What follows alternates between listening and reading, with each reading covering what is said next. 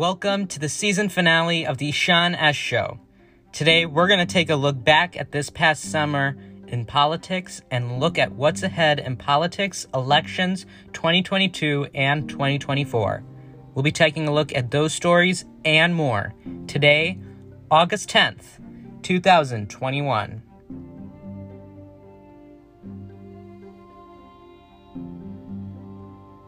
From Anchor by Spotify, this is a special edition of the Sean S. Show, the season finale, with me, your host, Ishan.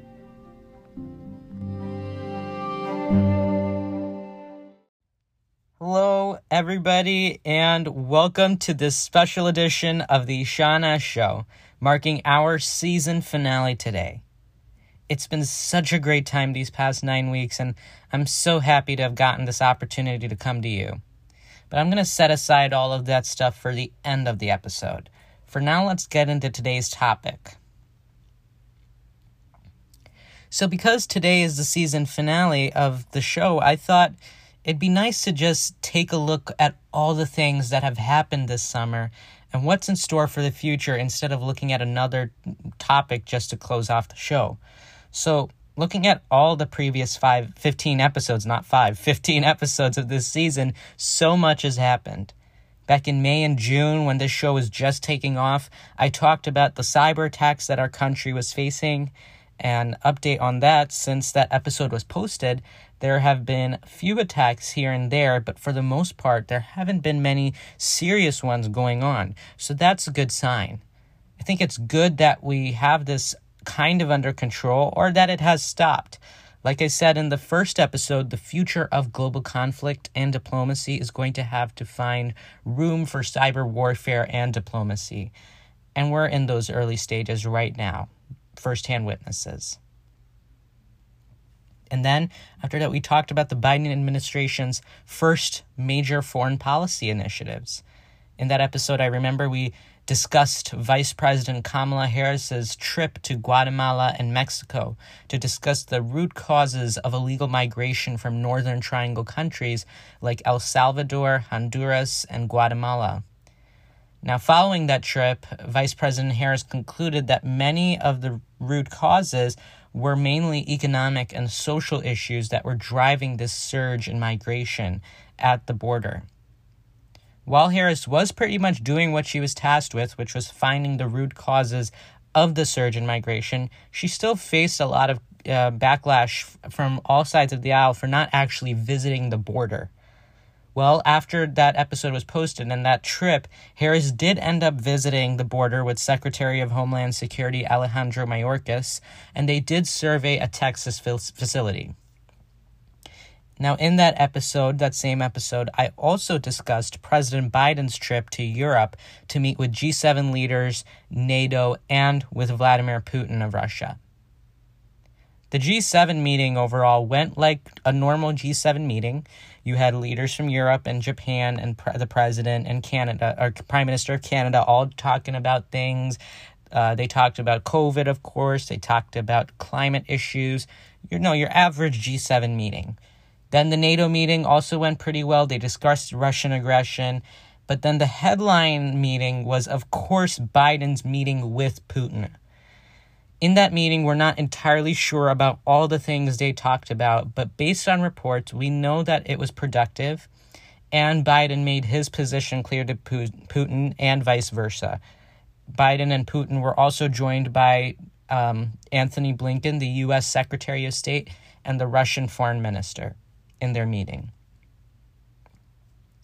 And then, of course, my favorite topic in politics, infrastructure. So when I first covered infrastructure, we had come to the point of Biden already suspending negotiations with the GOP and turning to a bipartisan group of senators led by Kyrsten Sinema. By that episode, if I'm not wrong, they had a deal or were on the verge of getting a deal. Well, since then, they have successfully been able to negotiate to a point where the bill is about $1.2 trillion. And after that, Democrats introduced their wish list $3.5 trillion idea rejection bill, which they plan on passing via reconciliation.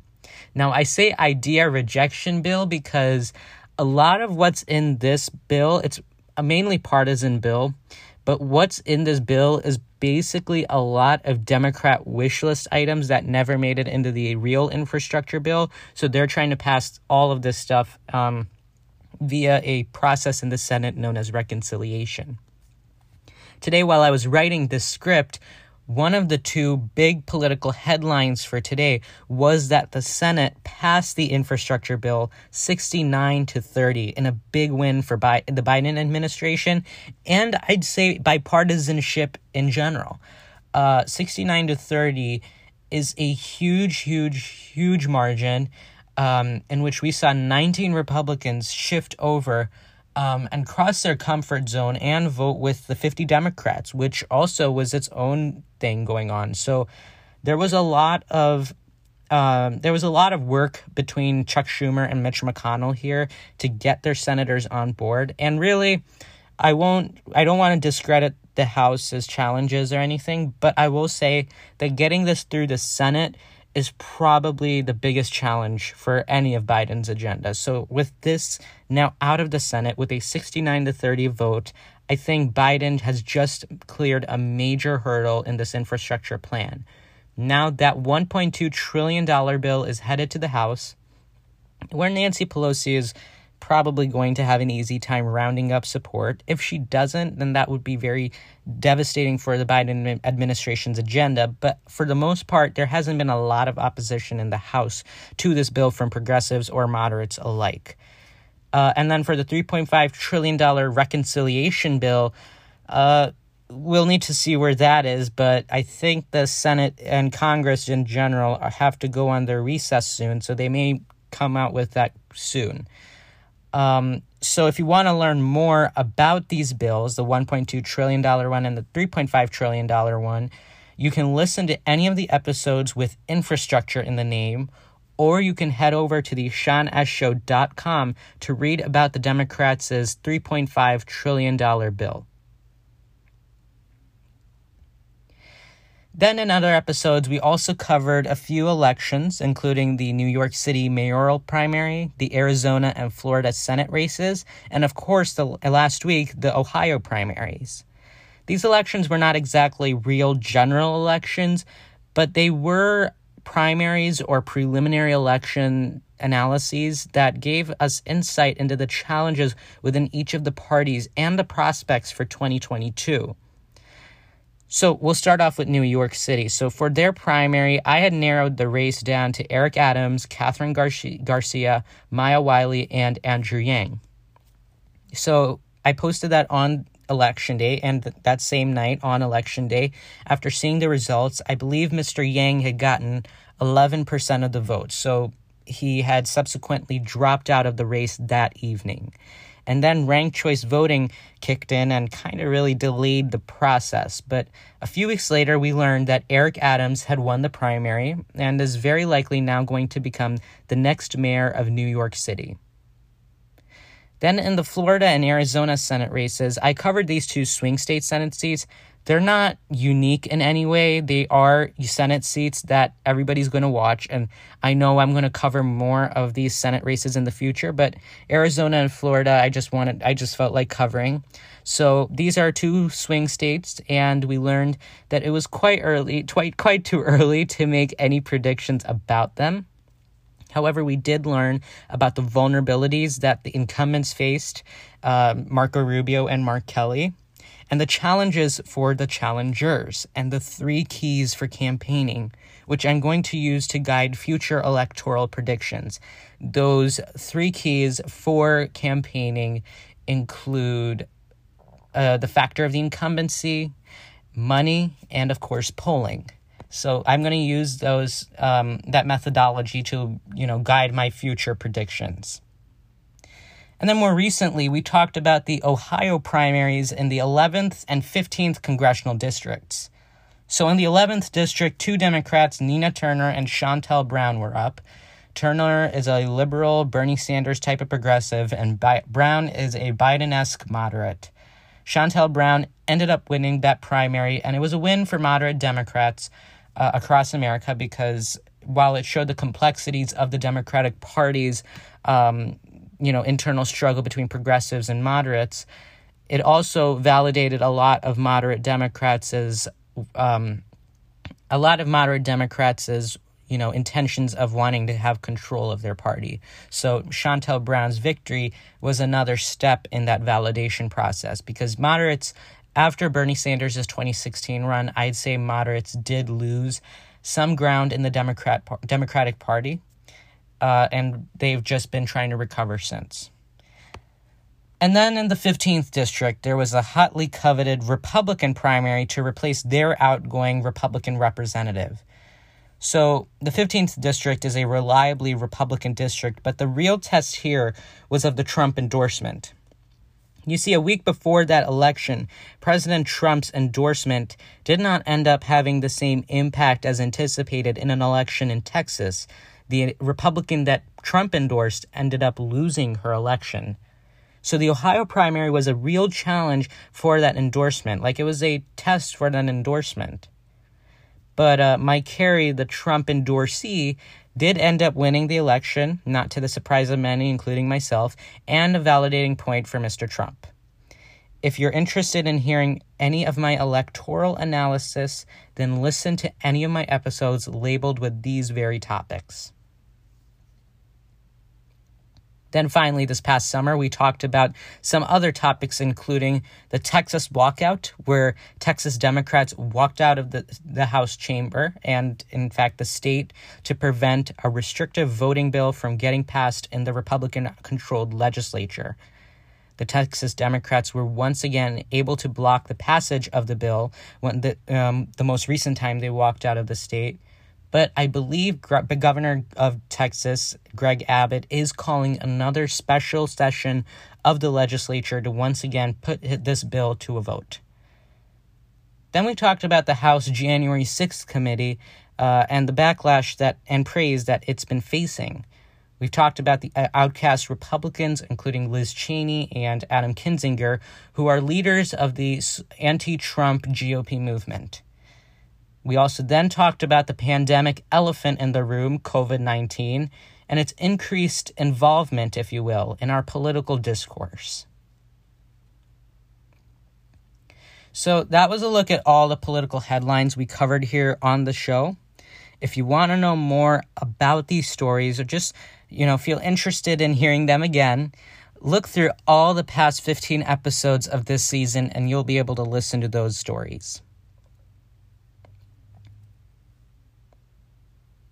So I mentioned how the infrastructure package passing today was a big deal, and I said it was one of two major headlines today. So I wanted to take just a few minutes to discuss the other story of the day, which was about New York Governor Andrew Cuomo resigning from his job. So this has been an ongoing topic in politics for a while, and it started around even before this show started, but I haven't really covered it at all. And that was because I was watching what was happening, and I anticipated something occurring before the season concluded. And I guess I was just right. It just happened to take place today. So for my friends who aren't aware, I'll catch you up on this. What happened was Governor Andrew Cuomo, a name probably most people in America and across the world even recognized for his handling of the COVID-19 pandemic in New York, was accused of inappropriate behavior and actions in the workplace with women in his office.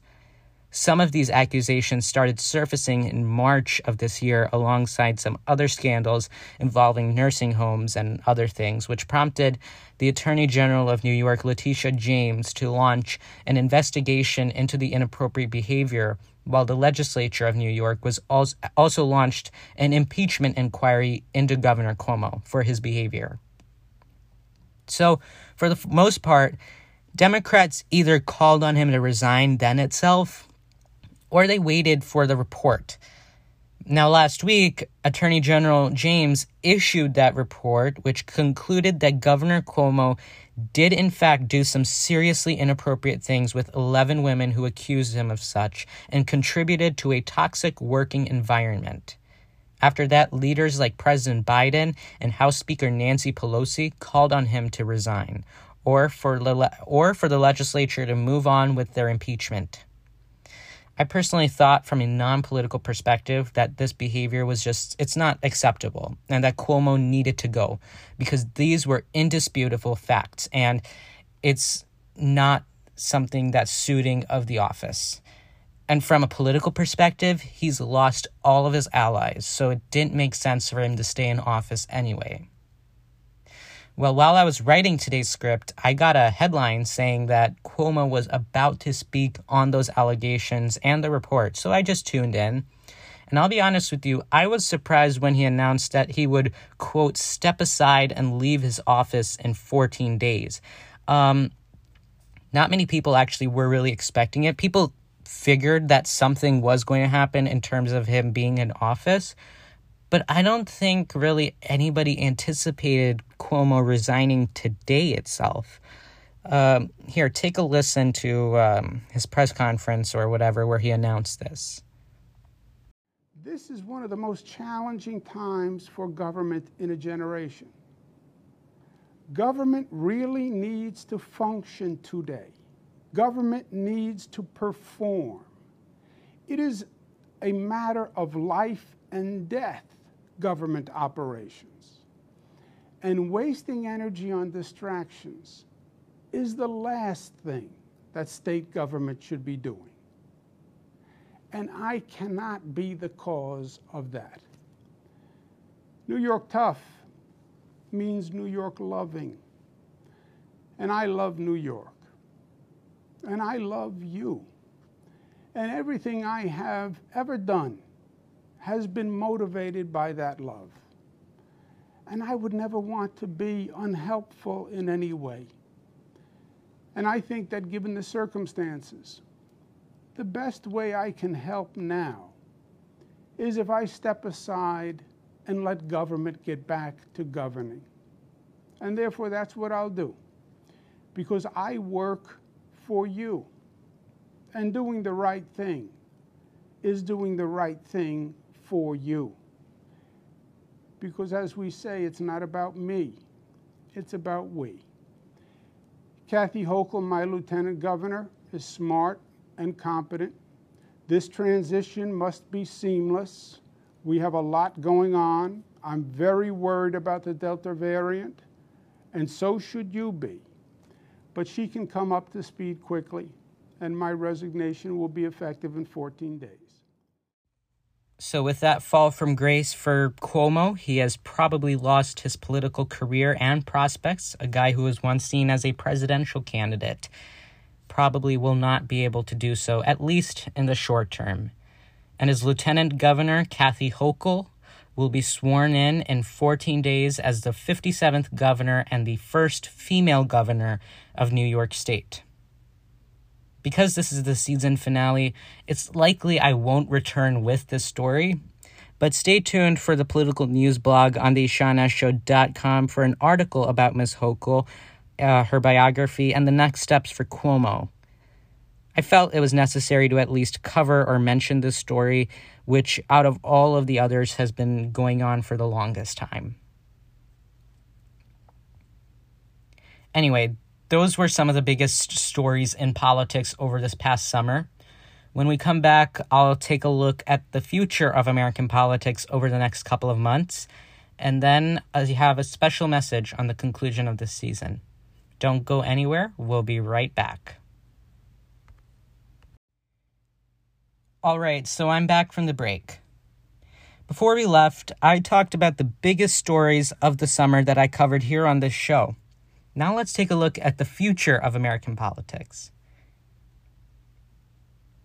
So like with any political landscape, when we're looking at the future of American politics or politics in general, you want to look first at the current administration. So President Biden has a lot of things that he still needs to deal with and things that he needs to watch for in the future. First on his list, of course, is COVID-19 and the Delta variant saga. COVID has been an ongoing issue for the entirety of his term, and Delta is now really screwing things up again. President Biden needs to figure out a proper means of suppressing the spread of this very dangerous virus/variant, or he must work to get more and more people vaccinated. Because look, the Delta variant is seriously impacting and unfortunately is taking the lives of unvaccinated people. And to put it in the president's words, this is a pandemic of the unvaccinated. Then another issue that must be on the top of minds is the economy. While we're recovering pretty well and more people are finding employment, we've still not been able to reach pre-pandemic levels of employment. And inflation is becoming a serious issue that's rocking a lot of stuff. And then, of course, the troop withdrawal from Afghanistan, national security and foreign policy. They all have some concerning points with a bit of a rocky withdrawal. I believe the last time I read about this, the Taliban had taken control of 6 provinces or capitals or something, some subdivision, administrative division within Afghanistan, 6 of them. So President Biden has a lot on his to-do list of things to seriously address. And because of the prevalence of all of these issues and more, I'm assuming that we'll get something from him on all of these matters at some point in the near future. All right, another thing that's on Biden's agenda, at least political agenda, is the 2022 midterm elections. I've said this before, but everything that President Biden does today and till November 5th, 2022, they are all going to have an impact on hundreds of elections across America on that deadline date of the 5th. The midterms at this point aren't very conclusive in how they're set to turn out, but at least in the House, Nancy Pelosi may not be retaining her speakership. This is because of an array of factors, including the fact that most of the time, in modern American history, political history anyway, incumbent presidents as parties simply do not do well in House elections in the midterms. It's just something that's happened. I've discussed these anecdotes before, with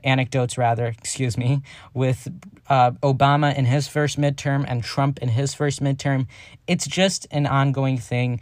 The president's party just doesn't do well.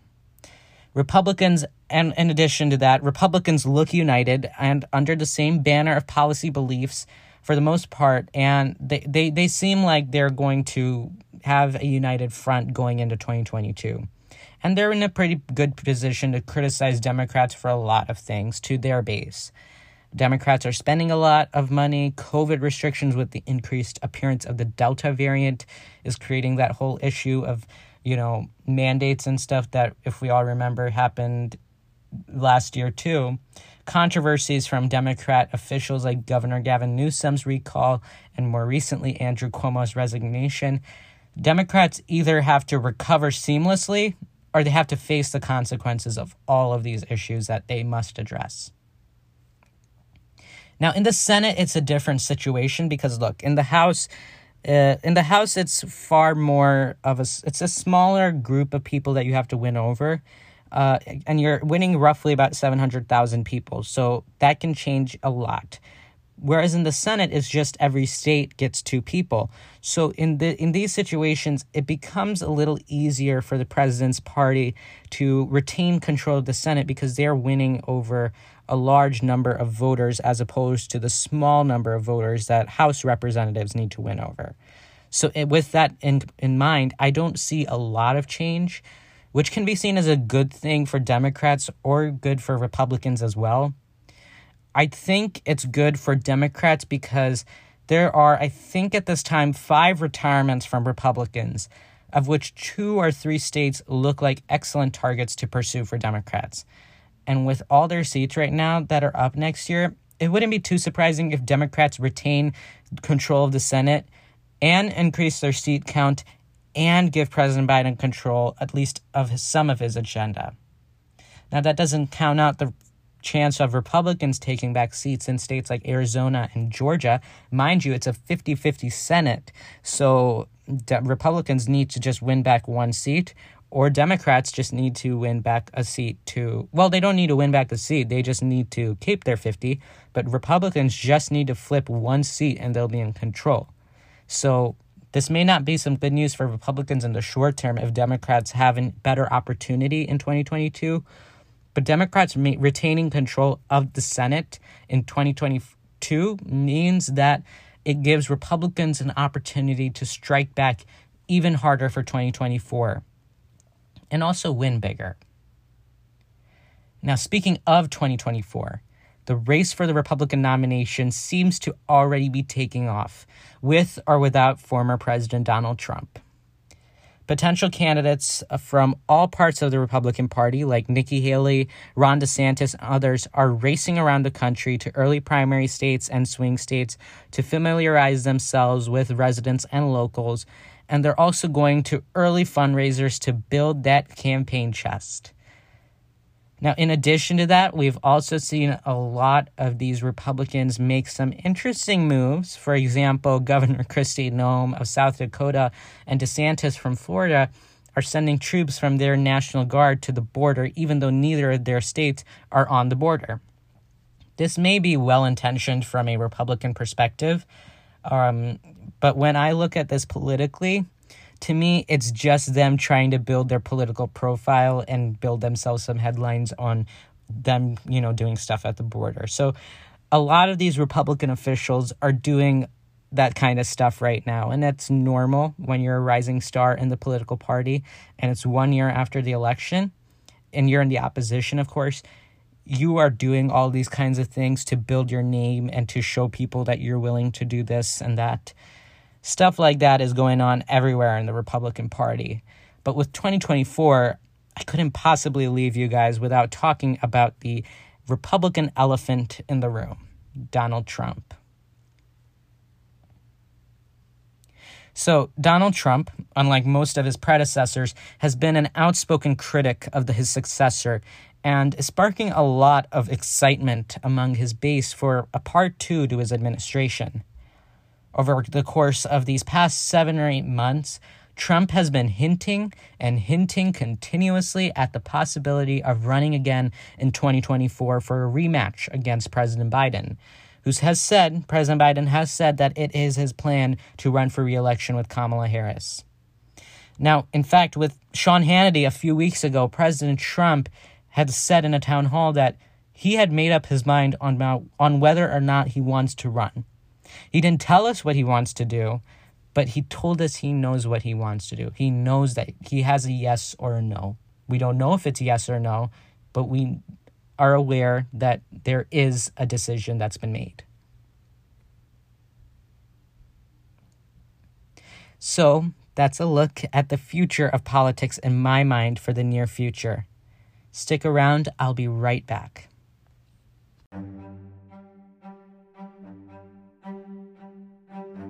Producing this show has been a crazy and interesting journey, and I can't believe, honestly, how fast everything has gone in this first season.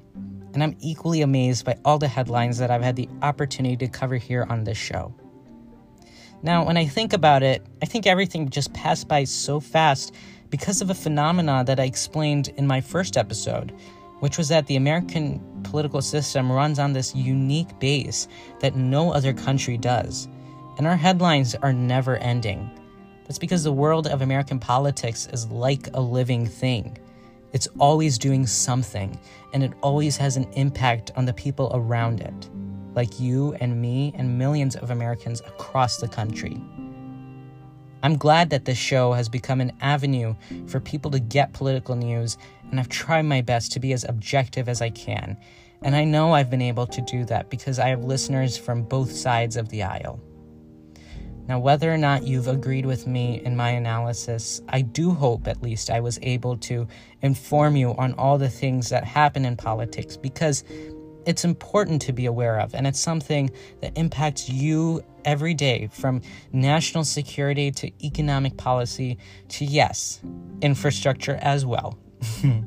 So while this show is going to leave, I look forward to returning soon with more topics to discuss and probably more news.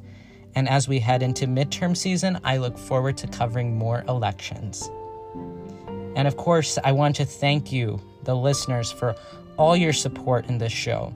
Your continued returns for episodes and sharing them with your friends and family have helped out so much, and I'm grateful for that.